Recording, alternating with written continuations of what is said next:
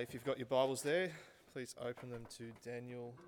We're going to be starting at chapter 1 in Daniel.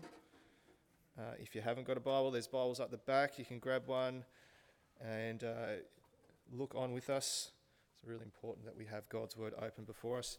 I'll just say too, next week when we have that morning tea, husbands, fathers, that's a great opportunity for you to provide morning tea and not get the mums to provide morning tea for themselves. So let's serve our wives and our mums in that way. Daniel chapter 1. We should all be there now. Let's go. In the 3rd year of the reign of Jehoiakim, king of Judah, Nebuchadnezzar, king of Babylon, came to Jerusalem and besieged it. And the Lord delivered Jehoiakim, king of Judah, into his hand, along with some of the articles from the temple of God. These he carried off to the temple of his God in Babylon and put them in the treasure house of his God.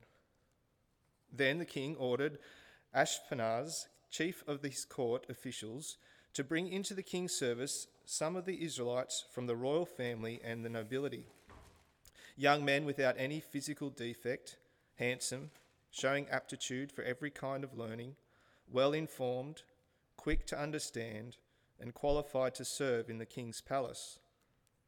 He was to teach them the language and literature of the Babylonians. The king assigned them a daily amount of food and wine from the king's table. They were to be trained for 3 years, and after that they were to enter the king's service. Among those who were chosen were some from Judah: Daniel, Hananiah, Mishael, and Azariah. The chief official gave them new names. To Daniel he gave the name Belshazzar, to Hananiah, Shadrach, to Mishael, Meshach, and to Azariah, Abednego. But Daniel resolved not to defile himself with the royal food and wine, and asked the chief official for permission not to defile himself this way. Now God had caused the official to show favour and compassion to Daniel.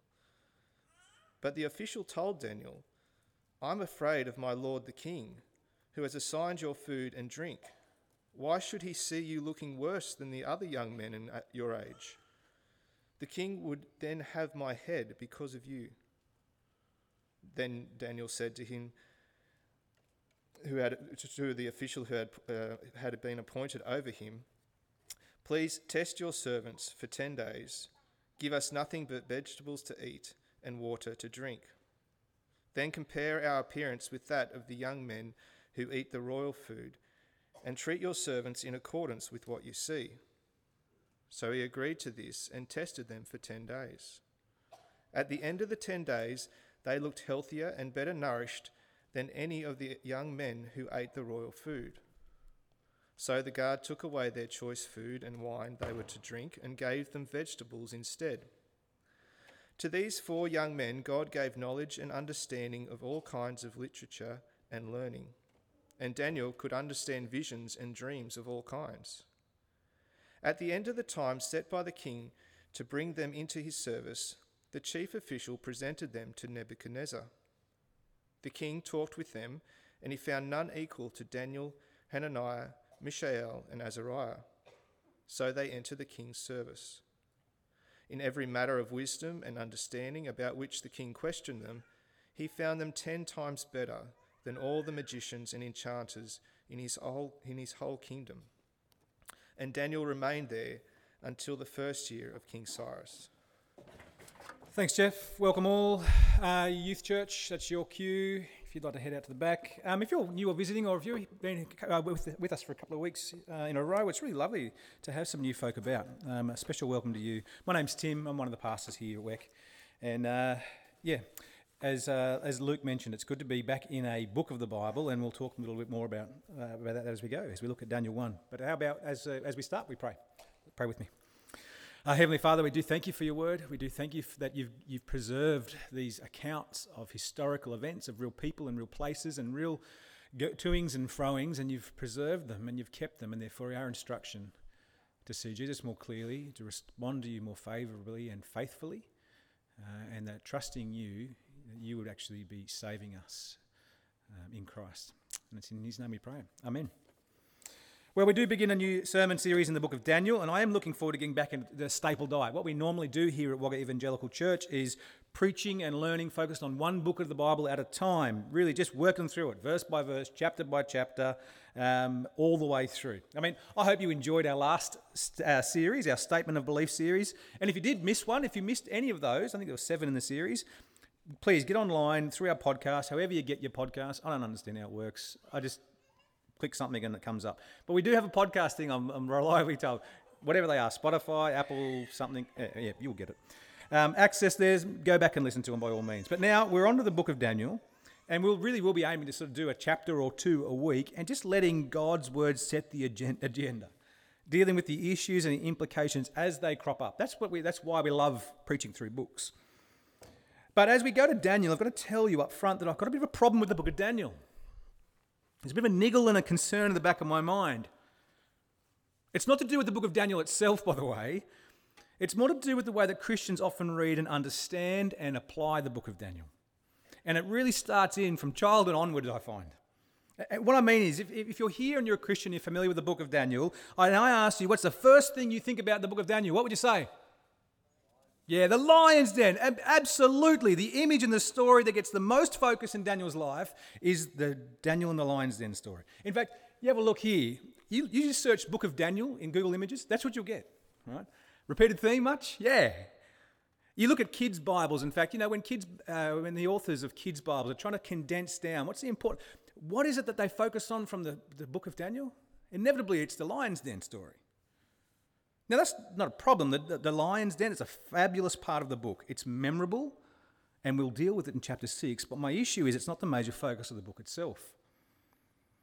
In fact, that event, do you realise that event of Daniel in the lion's den happens when Daniel's about 80 years oldish? You realise that happens at the very end of his life? My issue then is that we focus here, then we've missed or we've glossed over more like 6 decades of pure gold leading up to that moment in his life. And more than that, just to have Daniel in the lion's den as your reference point for the whole book of Daniel, what ends up being the moral to the story or the Christian application that you remember?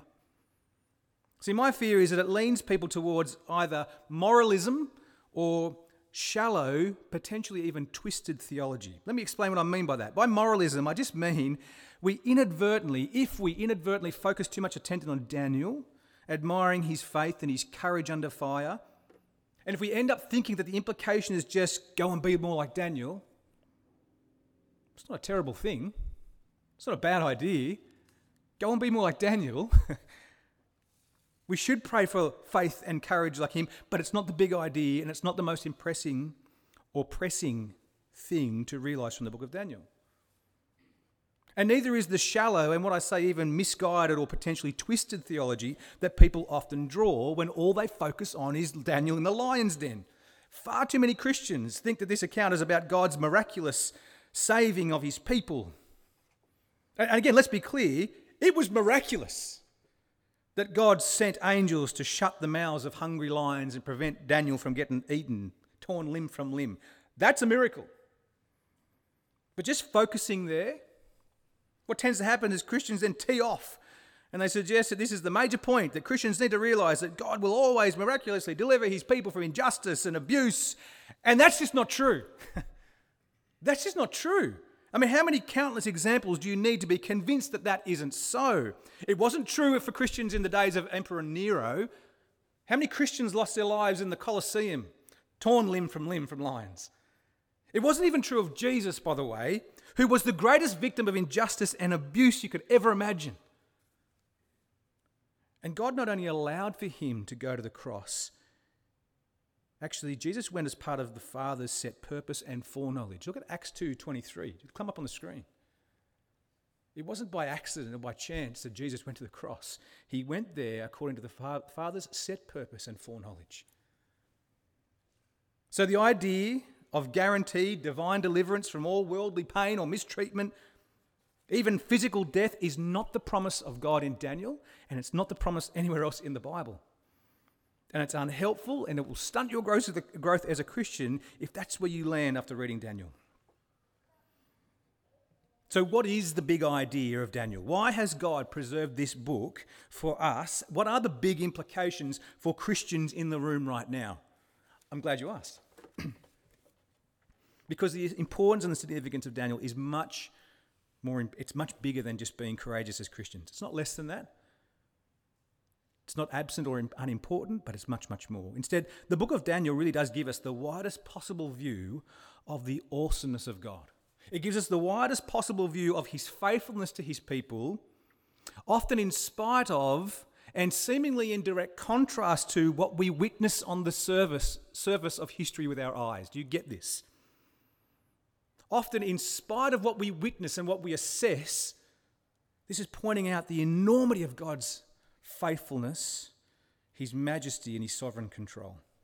Now, I've called this sermon series The Clash of Kingdoms because at one level, what I mean by that is the surface level, this book really is filled with accounts all about kings and nations fighting for dominion and control in the ancient Near East. We'll see this, in fact, the very first verse in a moment. Babylon and King Nebuchadnezzar coming up against King Jehoiakim of Judah. Later, we'll read about the Persians and the Medes conquering the Babylonians, and then we'll hear about the Greeks knocking off the Persians, and then we'll hear allusions to the Greeks getting rolled by the Romans, and so on and so forth. All through the book, there are details of prophetic expectations of kingdoms and kings and empires rising and falling, rising and falling. For a whole host of reasons, they rise and they fall, but that's all on the surface. That's all on the level of history. But at a much deeper and more profound level below the surface, or actually probably better above the surface, above mere appearances, there is a more significant and important clash of kingdoms going on. When we read Daniel and when we understand Daniel well, we'll see this is all about God establishing his kingdom.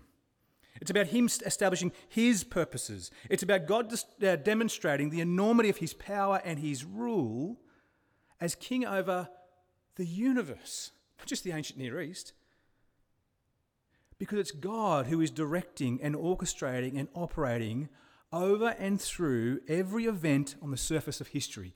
Mark that down.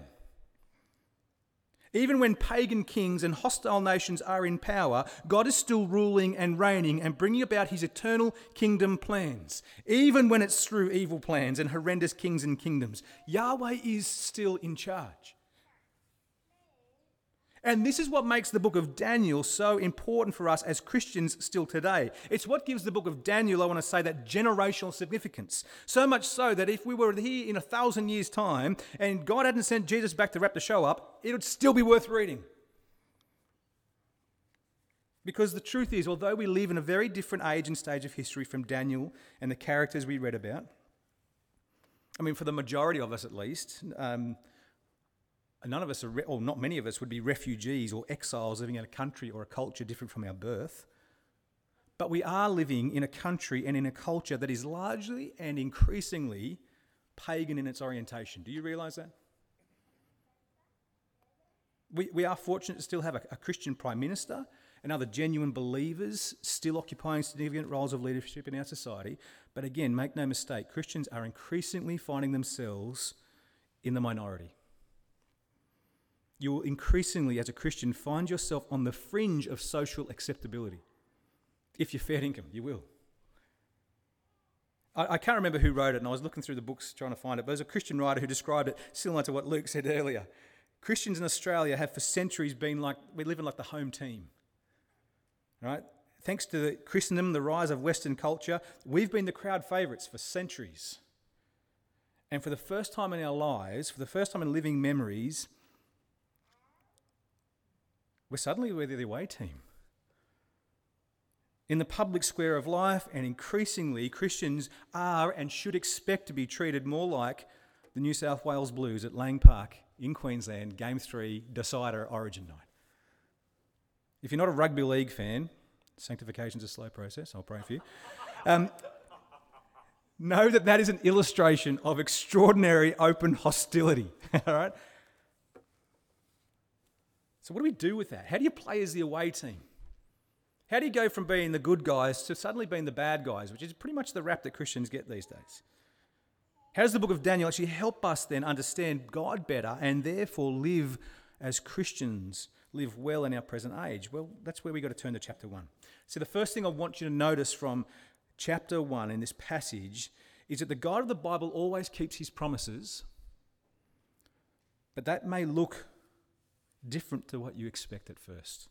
God always keeps his promises, but that may not always look the way you think. Now, do you get that? It's really crucial that you do. God's 100% faithful. He always has been and he always will be in control of all things, but that may play out differently in your life than you'd expect. Where do we see this? We'll look first at Daniel 1 and 2. This is what it says. Now, I haven't included these ones on the screen. I really want you to be in your Bibles for this because we're just going through the books. There's no flipping about. In Daniel, we'll be sticking there, and if there's extra verses, I'll put them up on the screen. Daniel 1 and 2 says this. In the 3rd year of the reign of Jehoiakim, king of Judah, Nebuchadnezzar, king of Babylon, came to Jerusalem and besieged it. Here's the setup, right? Pagan king Nebuchadnezzar from a pagan nation, Babylon. He's marched up on Yahweh's people, the kingdom of Judah. Now, it would be reasonable to think at first glance that if Yahweh is who he says he is, i.e. if he is the one and true living God, the first, the last, apart from whom there is no God, that's what we read in Isaiah 44:6.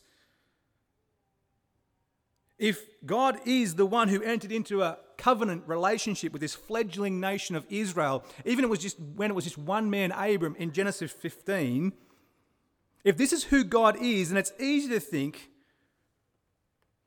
this ought to be a walk in the park.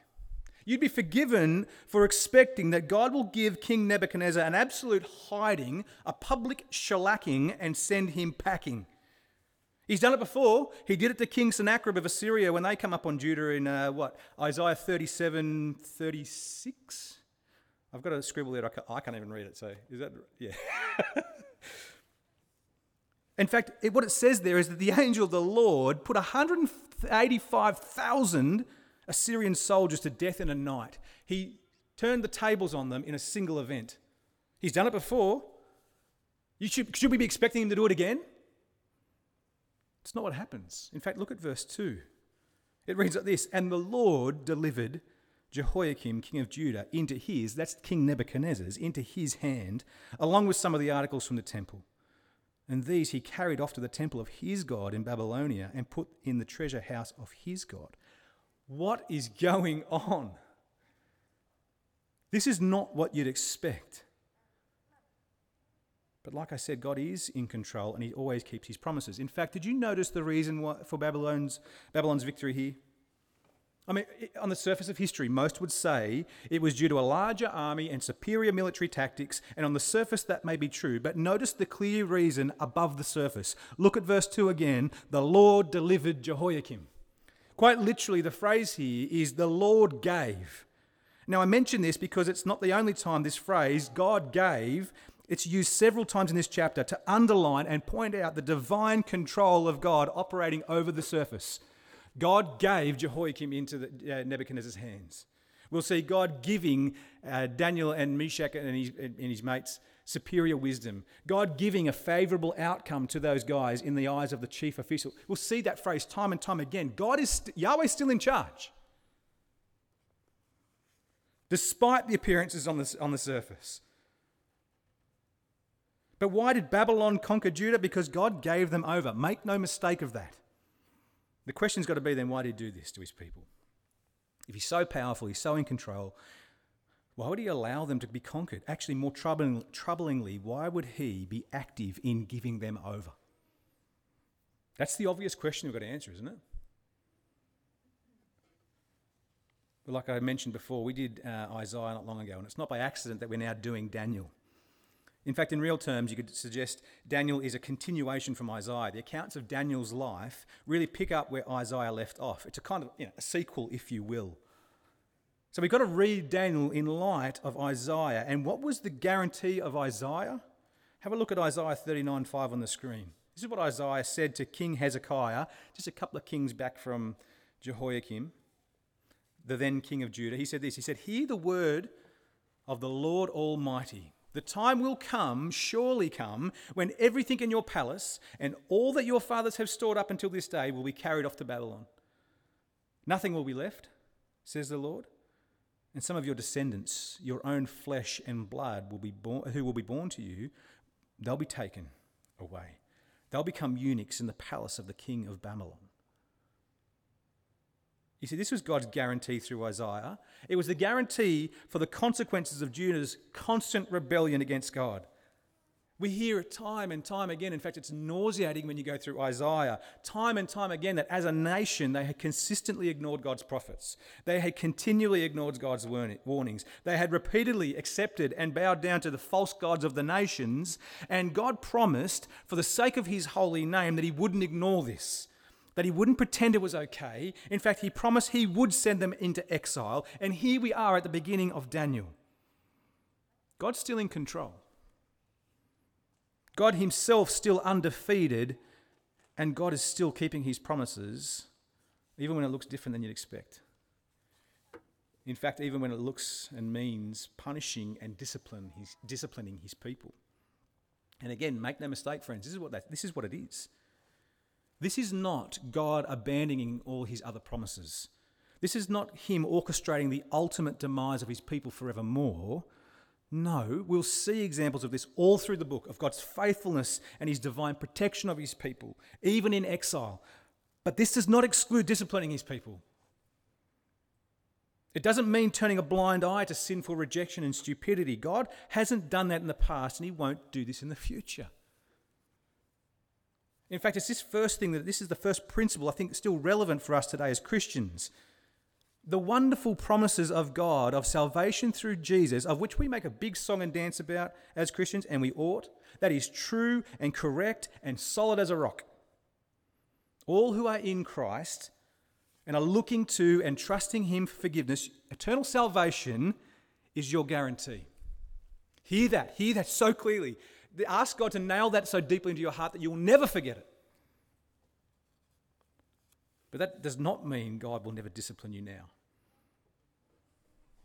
In fact, he will, because he loves you as a father. Your sins are forgiven and paid in full by Jesus, but that does not mean that God will never let you feel the weight of consequence for sinful decisions in the here and now. Do you understand that? Like any loving father, our heavenly Father, he won't protect us from every temporal consequence of sin. I mean, there's 1,000 different ways to... Let me give you actually, it's all too real an illustration. If you greedily invest in a dodgy get-rich-quick scheme and lose your house and savings, you'll feel the weight of earthly pain. It won't affect your salvation if you're in Christ. In fact, God will use it to grow you as you realise your error and he causes you to repent. But it doesn't mean you won't need to eat 2-minute noodles for a season or two. Do you see what I'm talking about? In fact, listen to how the writer of the Hebrews puts it. Have a look at it on the screen. Hebrews 12:10 says this. We've got it printed out on our cupboard. Help remind our kids when they're in the naughty corner. Our fathers disciplined us for a little while as they thought best, but God disciplines us for our good, that we may share in his holiness. No discipline seems pleasant at the time, but painful. Later on, however, it produces a harvest of righteousness and peace for those who have been trained by it. Friends, this is what is happening now in the book of Daniel. God is judging the sin of those who have rejected him, and at the same time, he is disciplining his people like Daniel for their good. And then you've got to go, well, how the heck is this for Daniel's good? He doesn't seem to be the guy rejecting him. How the heck is this for his good? Well, did you notice the Hebrews verse? The purpose of God's discipline? Verse 10, so that his people might share in his holiness. That is, God is working so his people would know how to live distinct as his people, especially when the world at large doesn't care to do so. In fact, this is the second point I want you to see from Daniel 1. This is the second point I want you to see from this chapter. God expects you to grow in holiness, whatever the circumstances of your life, whatever the cost. Let me repeat that. God expects you to grow in holiness, whatever the circumstances of your life, present circumstances of your life, and whatever the cost. Even when you're living in a pagan land, even when you're working for a pagan boss, God is calling his people to live distinctively for him. That's what holiness means. Even when it's not comfortable, even when it's not convenient, even when it's threatening to your health and safety. Now, where do I get that from? It's a big statement to make. Really, you got to see this. It's weaved all through the rest of chapter 1. Now, let's just paint the picture, because imagine what it was like for Daniel in this story. In fact, we learn from verses 3 and 4 that he's either of royal or at least of noble birth. He's a young man, probably suggests he's around about the age of 18. He's been living in a city that's been under siege for months. In fact, sometimes Nebuchadnezzar laid siege to a city for years, which means cutting off all its food and water supply. It's not a nice place to be. In fact, if you remember anything of the conditions of living in a city under siege from Isaiah, then you remember it's worse than you can imagine. Daniel's city has finally fallen. He finds himself as one of the first captives taken back to Babylon with the intention that he become a servant, a eunuch, for King Nebuchadnezzar. Imagine what it would be like for Daniel to process all this. He's just seen thousands of his kinsfolk killed. He's just seen the temple of his God looted, and now he's forcibly taken from his homeland into the service of a king. Is that enough to warrant Daniel a little bit of a crisis of faith, do you think? I reckon so, wouldn't you? But then add to this hurt, add to this the confusion of being treated extremely well by your captor. In fact, as we heard in the reading, Daniel is one of the lucky few selected for preferential treatment by the king of the world's superpower. In fact, you can probably think about it a little bit like winning, stretch of a term, but winning a prestigious scholarship.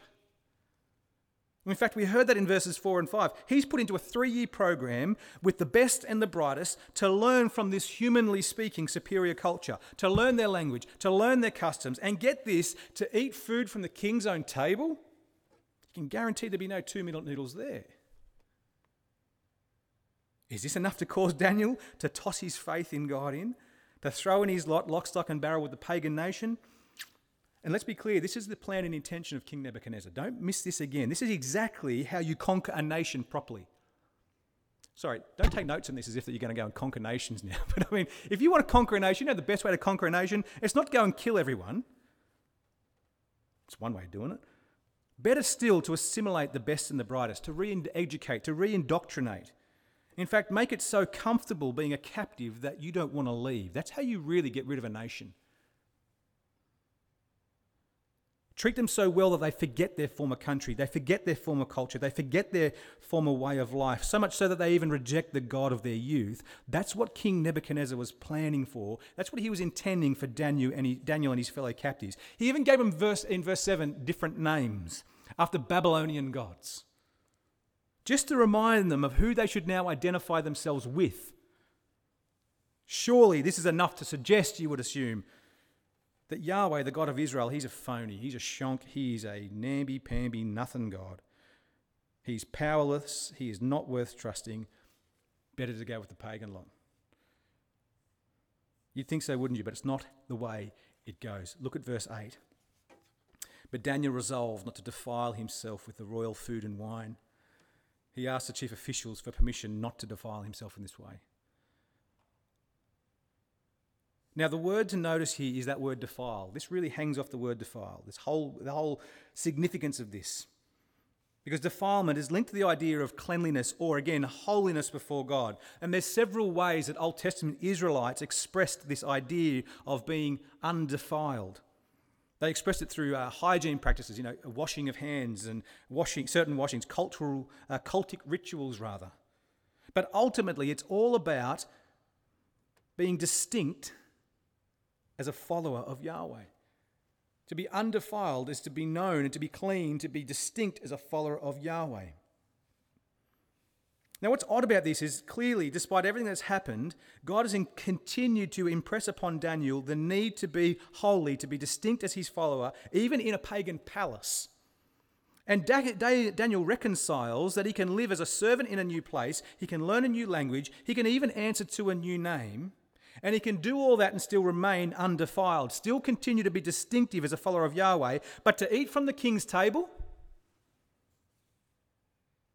which would be symbolically to suggest that he's in cahoots with the king, that he's in good relationship with the king, that he's actually happy about this scenario. No, that's a step too far.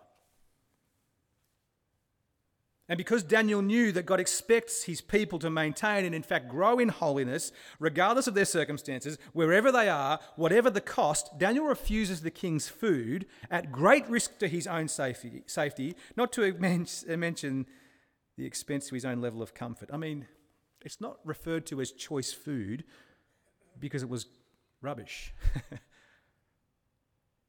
It's called choice food in verse 16 because it's proper fancy. It would have been of the most lavish spread you could imagine available. Can you imagine the sight and the smell of that? That would have been impossible to ignore, and yet Daniel's first priority, it's not to his comfort and his convenience. His first priority is towards his holiness, that is his desire to express his allegiance and be distinctive to Yahweh.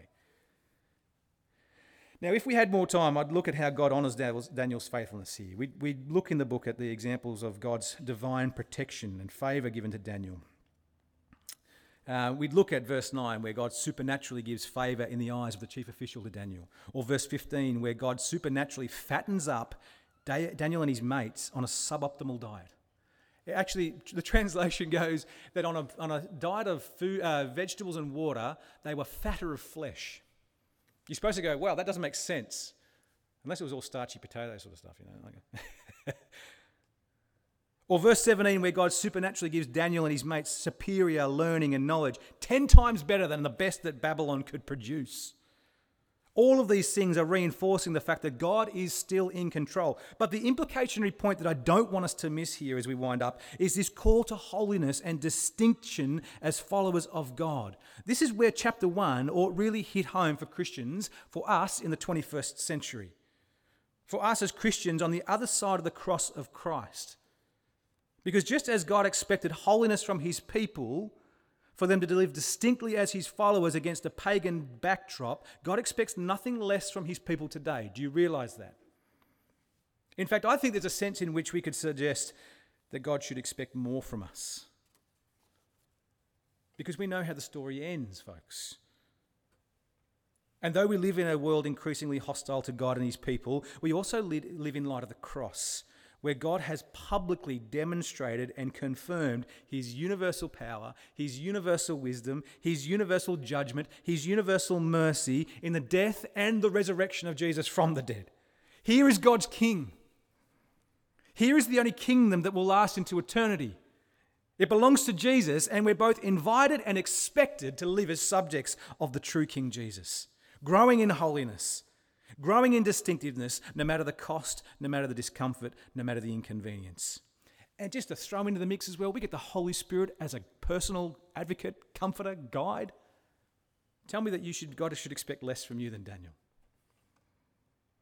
Which means, friends, if you are a Christian here, you will need to be aware of the worldly expectations, of the worldly pressures, and even the worldly seductions that would attempt to rob you of your call to holy distinction as a follower of Jesus for God's glory.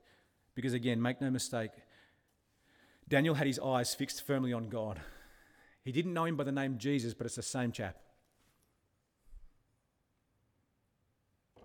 What is that going to look like? What are those pressures, those expectations, those seductions going to look like? Well, whether it be the expectation to call false things true, like women can be men and men can be women. That's not true, folks. It's not true.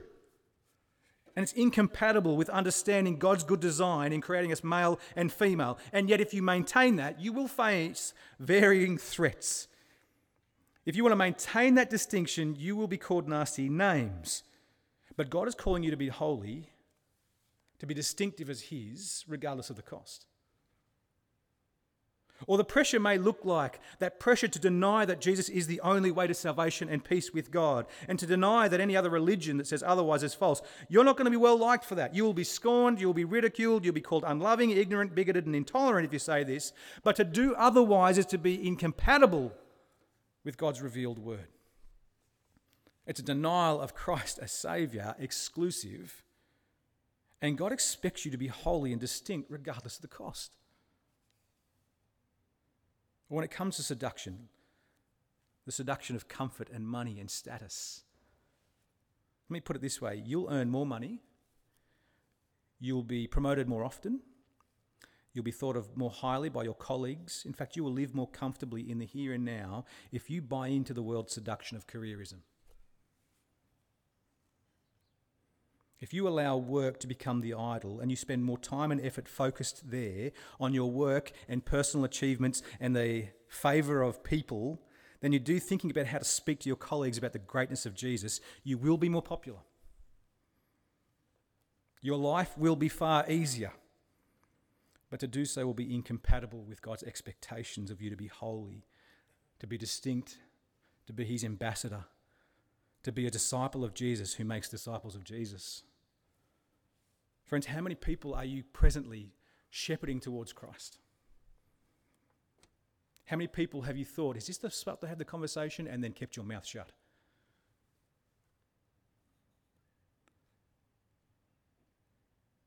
There's just a few examples, folks. There's a couple of examples. The pressures, the expectations, the seductions. You'll need to put flesh on the bones of your own circumstances of life, where the worldly pressures that stunt your holiness, whether you're a student or a retiree or a parent or a Mongolian gold miner, whatever your circumstances. Any Mongolian gold miners here today? I thought there would be.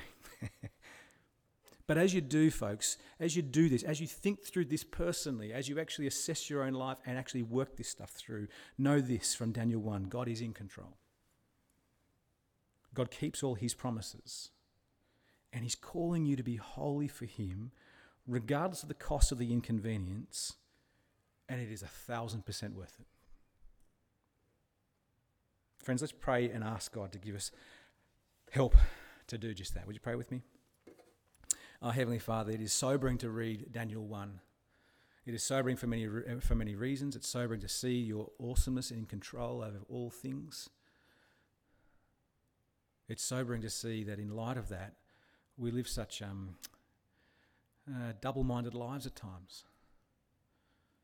Father, we feel the pressure. We feel the seduction. We feel the expectation of the world around us. In fact, sometimes even more tragically, we don't even recognise it. And yet, Father, we hear again this morning that you are calling us to be holy, to live distinct as ambassadors for Christ, as disciples, making disciples for the glory of your name. And we ask, Father, that you would help us. We ask that you would, by your Spirit, convict us daily of that greater call, of the greater importance, of the greater opportunity that we have in Christ as brothers and sisters to know and be known by God and help others to come to know him too. Father, for your glory, would you help us to do that? In Jesus' precious name we pray. Amen.